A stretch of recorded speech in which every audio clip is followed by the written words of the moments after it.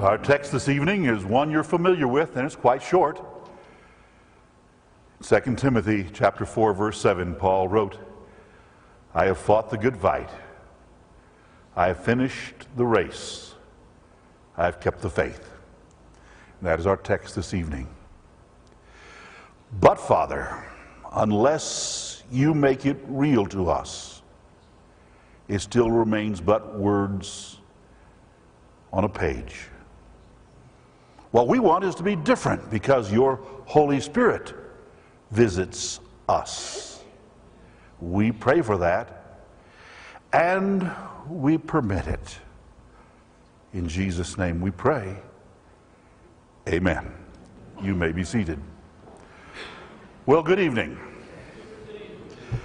I just love this time of year.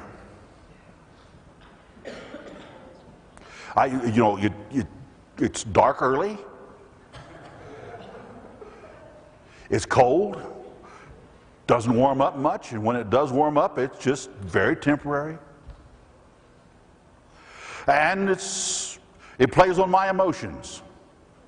Got to admit it. Wake up in the morning and I say, well, okay, just another 10 minutes. I'm going to get out of bed. Yep, I'm going to do it right now. I'm going to get out of bed. I'm going to throw the covers back and I'm going to get out of bed. Just in a minute now. I'm going to roll over and I'm going to throw the covers off and I'm going to... I love this time of year. I love this time of year. All of the Merry Christmases are over. Yeah, see what I mean? She loves this kind of year too. Oh, we can get back to life as normal. We don't have to point at the Grinch unless we're looking in the mirror. Love this kind of time of year. Well, maybe I don't. But I'll tell you something about it. It speaks to my spirituality. This time of year does. So I look at ways to try to cheer myself up a little bit. You get things on the internet. I know you do. If you don't, you tell me and I'll pass them on to you. In fact, I'll tell the people who send them to me to stop sending them to me and send them to you instead. But every once in a while some good ones come by here. These are called Christian one-liners. I got 2 pages of these, but this is only a few of them, the better ones. And they don't necessarily go together, except that we recognize ourselves in them. You know, it's kind of like looking in the mirror when you hear things like this. Don't let your worries get the best of you, this person writes. Don't let your worries get the best of you. Remember, Moses started out as a basket case. Some people are kind, polite, and sweet-spirited until you try to sit in their pews. Now, this one is not so much a ha-ha as it's an uh-huh. Many folks want to serve God, but only as advisors. Read the last verses of Romans chapter 11 on that one. Here's a good one. It's easier to preach 10 sermons than to live one. I know about that one. The good Lord didn't create anything without a purpose, but mosquitoes come awfully close. People are funny. They want the front of the bus, the middle of the road, and the back of the church. Here's one I want you to remember. Opportunity may knock once, but temptation bangs on your front door forever. This is the last one. I don't know why some people change churches. What difference does it make which one you stay home from?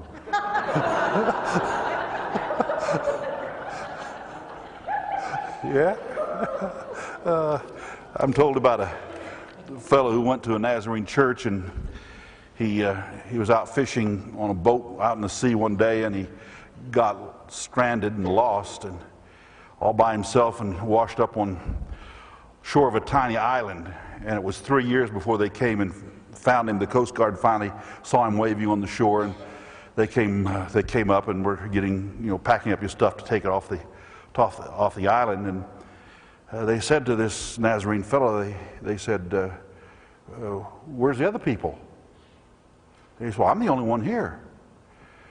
And they said, well, what's all these buildings? What do you mean, what's all these buildings? What's all these buildings? He said, well, that building is where I live. That building is where I go to church. And they said, well, what's that third building? He said, oh, that's where I used to go to church. So, some of you didn't laugh. I love this kind of, I really do. I love this time of year. Because we get a chance to look in the mirror in ways this time of year that we don't otherwise. My first year in pastoral ministries, my wife and I saved up enough money for me to buy a new suit. Now, buying a new suit was an event at our house. We didn't often go to those kind of stores that carry men's suits. Pennies. Good one. But we moved up and went to Pennies and bought me a suit, and they did all, how they do that. You try on the jacket and you try on the pants, and the pants are always this long, longer than your ankle. So you stand up on the little thing, and the guy comes out with a little piece of white chalk, and he makes the marks here and there.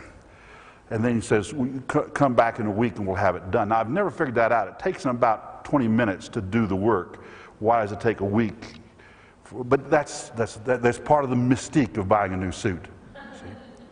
So our week was up, and so we came back, and I tried it on. They handed it out to me, and I went in the dressing room and tried it on, and I came out and I said, Pam, there's something wrong with these pants.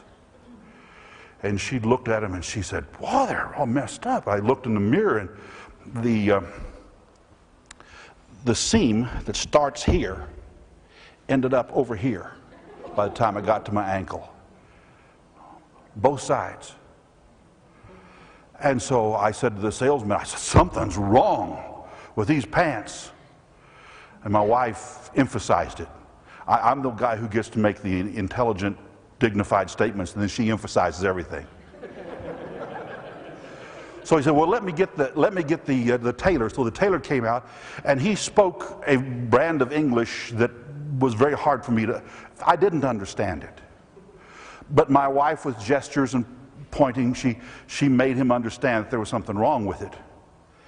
And he looked at it as if he couldn't figure out what the deal was. And she said, they're crooked. And he looked at it, and then he looked at her and pointed at me and said, he's crooked. So they discussed it. She in English and he in some other language. And I went over to the mirror. Maybe I am crooked. Had to check it out. By then they had come to some understanding, and he said, take those pants off, and he grabbed them and started unbuttoning them. You understand, we're out in the middle of everything. So I took his hands off me and went back in and took the pants off, handed them out to him, and he took hold of them, reached in and pulled the leg out completely, and the darts, I think, is that what they're called, darts? The darts had been misaligned completely, so that the darts that should have gone together like this had gone together like this instead. And the pant leg spiraled. And he said, let me fix it. And 10 minutes later, it was fixed just real well. I would still be wearing those slacks, except that I hadn't fully grown up when I first bought that. And so it's not the right size now. But I would submit to you that we all need a mirror in our lives. We all do. The book of Stelting says that the best thing to do with the faults you see in others is to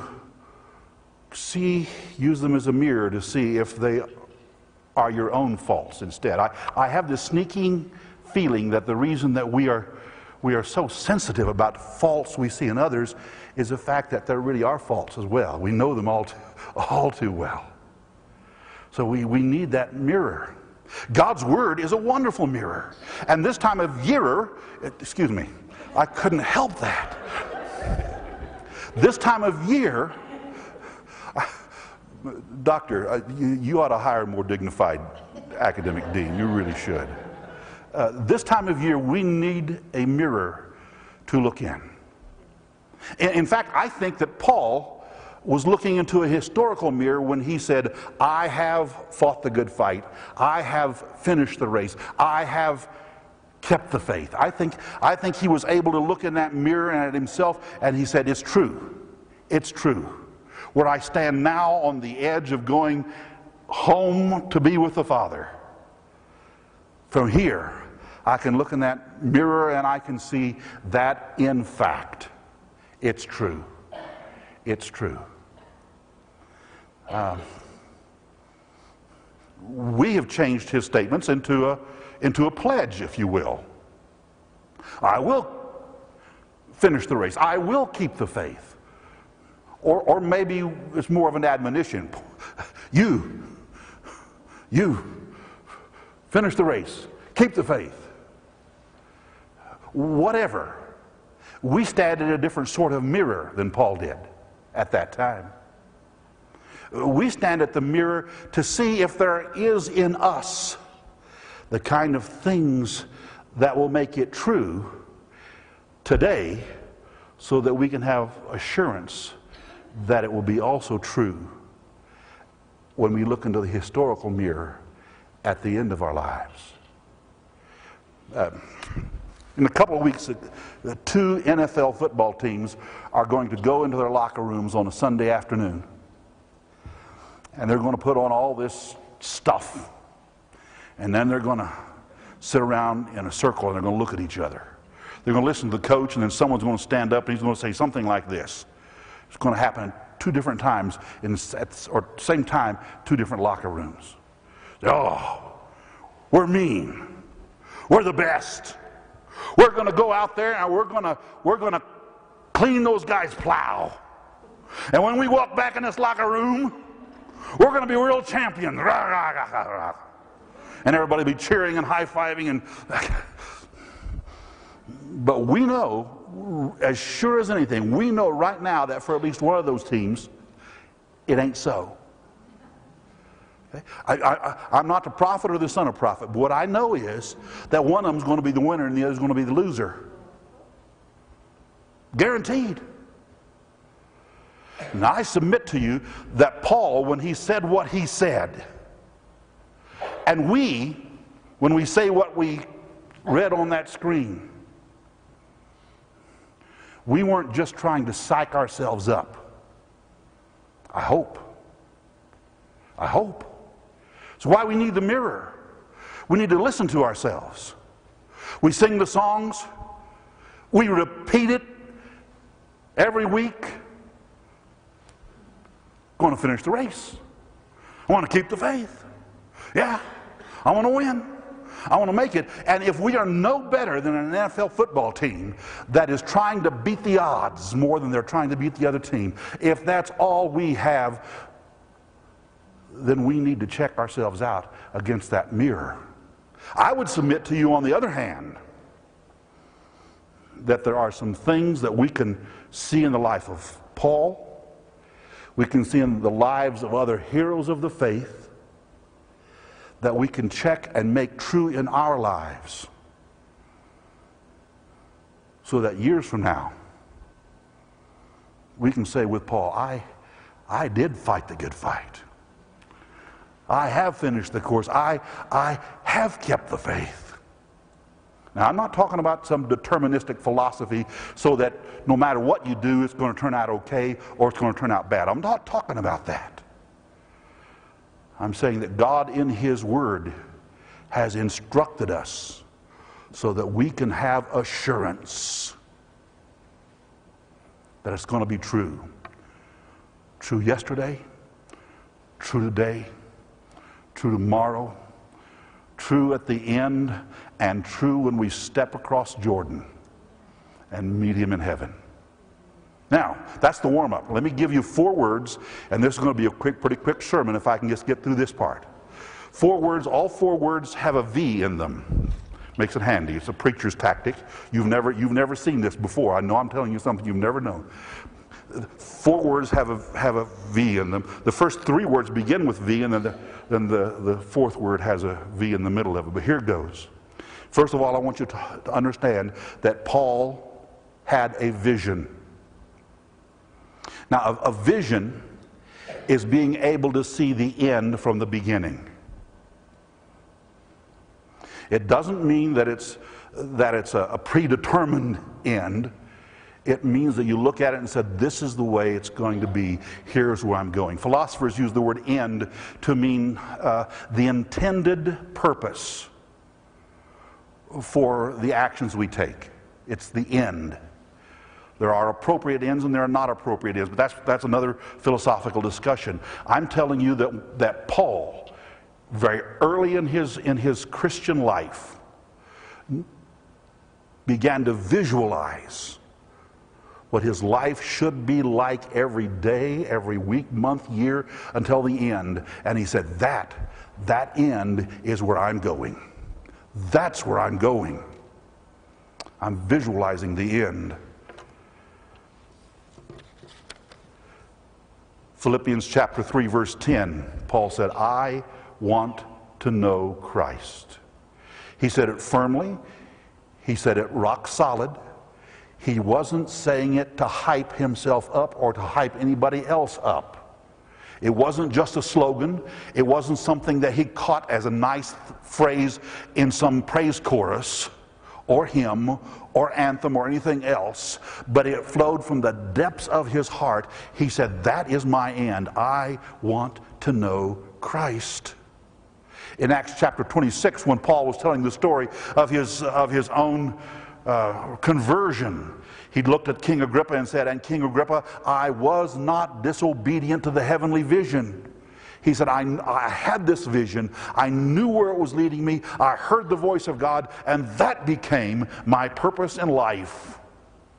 He had the vision. The second word is volition. Volition. About every sermon I preach, I have a segment on volition. I just think it's extremely important, and I'm going to keep preaching this way until I finally catch on, or until someone finally catches on. Because volition talks about the human capacity to use one's will to make firm choices. Volition. You see, not only did Paul have a vision, but he said, that vision will be what I follow. He made up his mind. He made a choice, and he wasn't going to let someone deter him. Over and over again, I hear people who say, oh, this is what God wants me to do, and then a week later, they've got something else that God wants them to do. Not only do they need to have a clearer vision, but they need to use their volition, their will, to lock in on it and stick with it. Now, one's will can be used with timid, tenuous little statements like, well, I hope it's so.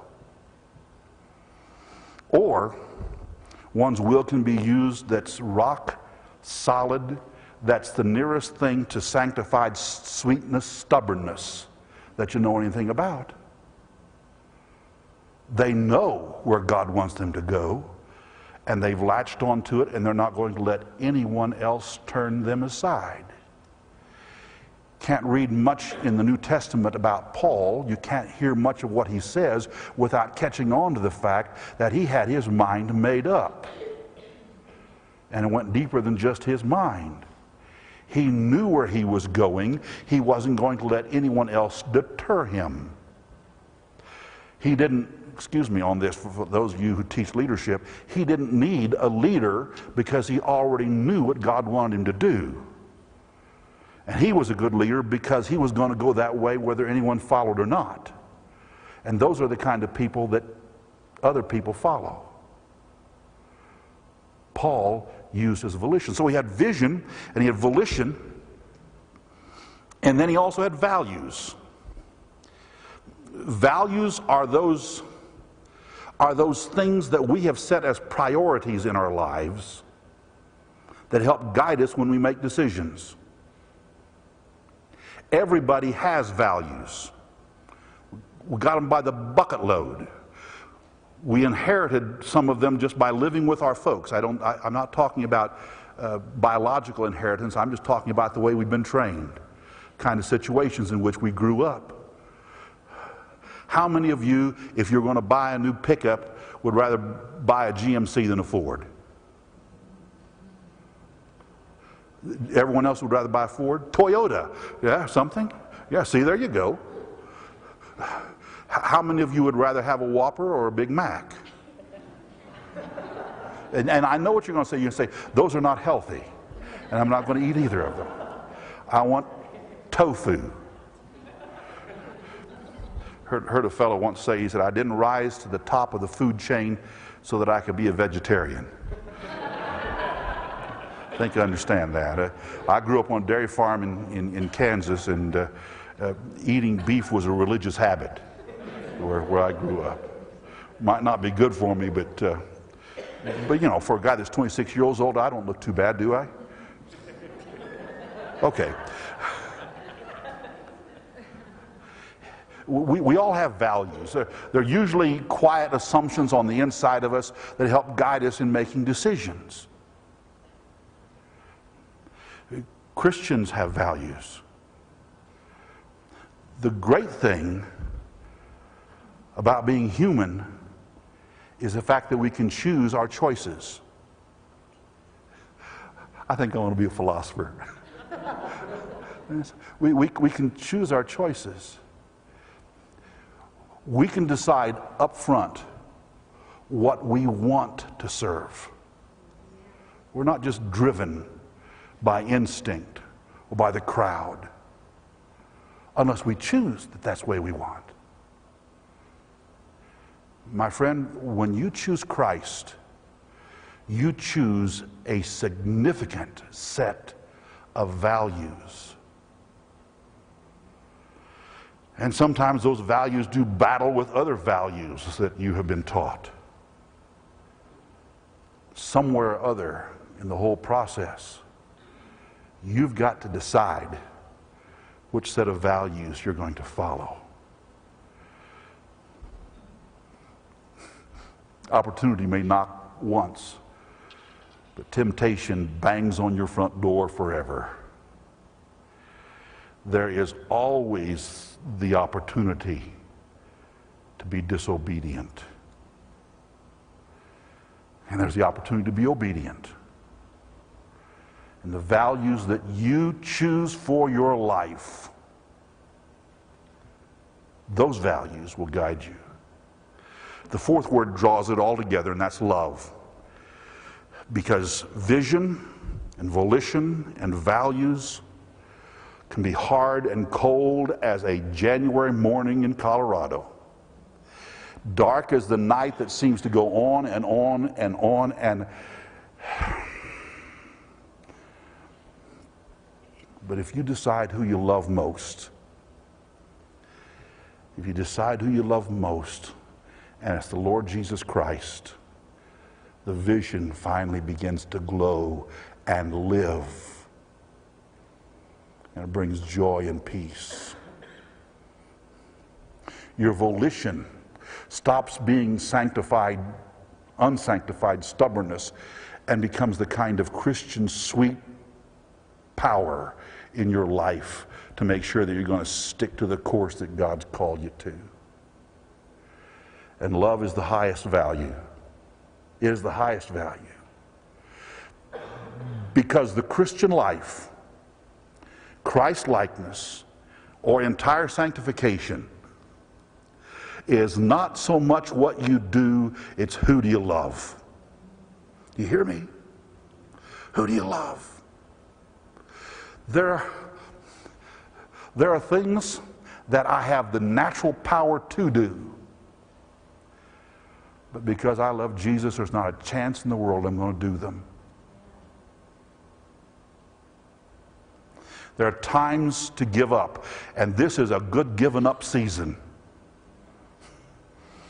But if you love Jesus, love him with all your heart. You're not going to give up. You're not going to stop. You're not going to change your mind.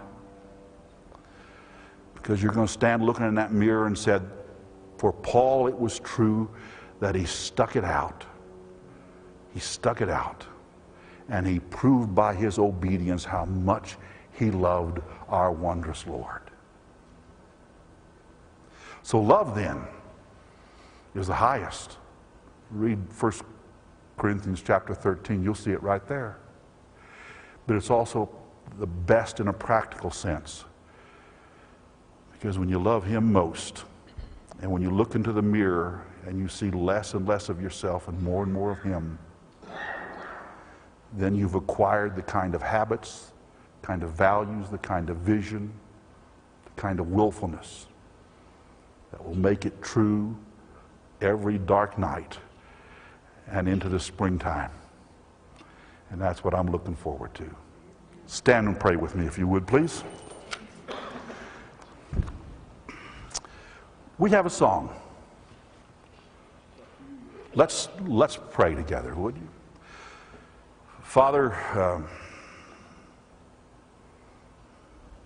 we want to prove that the words we say are not just slogans that work or not. Those words we speak and sing are not just some ritual that we hope will make us better. But those words are affirmations of what is true to the very depth of our beings. Because we want you to be glorified. Father, we're not claiming that we have abilities that are so great that we can do it on our own, but we know that your Holy Spirit at work in us by our permission can make that difference. And so, Lord, victory is in our sight. A life of service that brings more pleasure than earthly goods is in our sight. An obedience that flows out of a love too deep for words is in our sight. And as we look into the mirror, would you help us to see there the promise that you have made us to never leave us nor forsake us, so that when we walk through the valley, we walk with your presence in our midst, and we walk with the assurance that not one step is for us, but it is for you, and that is our greatest pleasure. Now, Lord, help us to express our love for you boldly in a world that screeches its slogans at us, who would defile the very air with its lack of sacred understanding. To that world, would you help us lovingly, graciously, and yet boldly say, it's Jesus I love. It's his name I honor. It's his way that leads me. And thank you, Father, that you are with us now. We pray in Jesus' name. Amen. Amen. You are dismissed.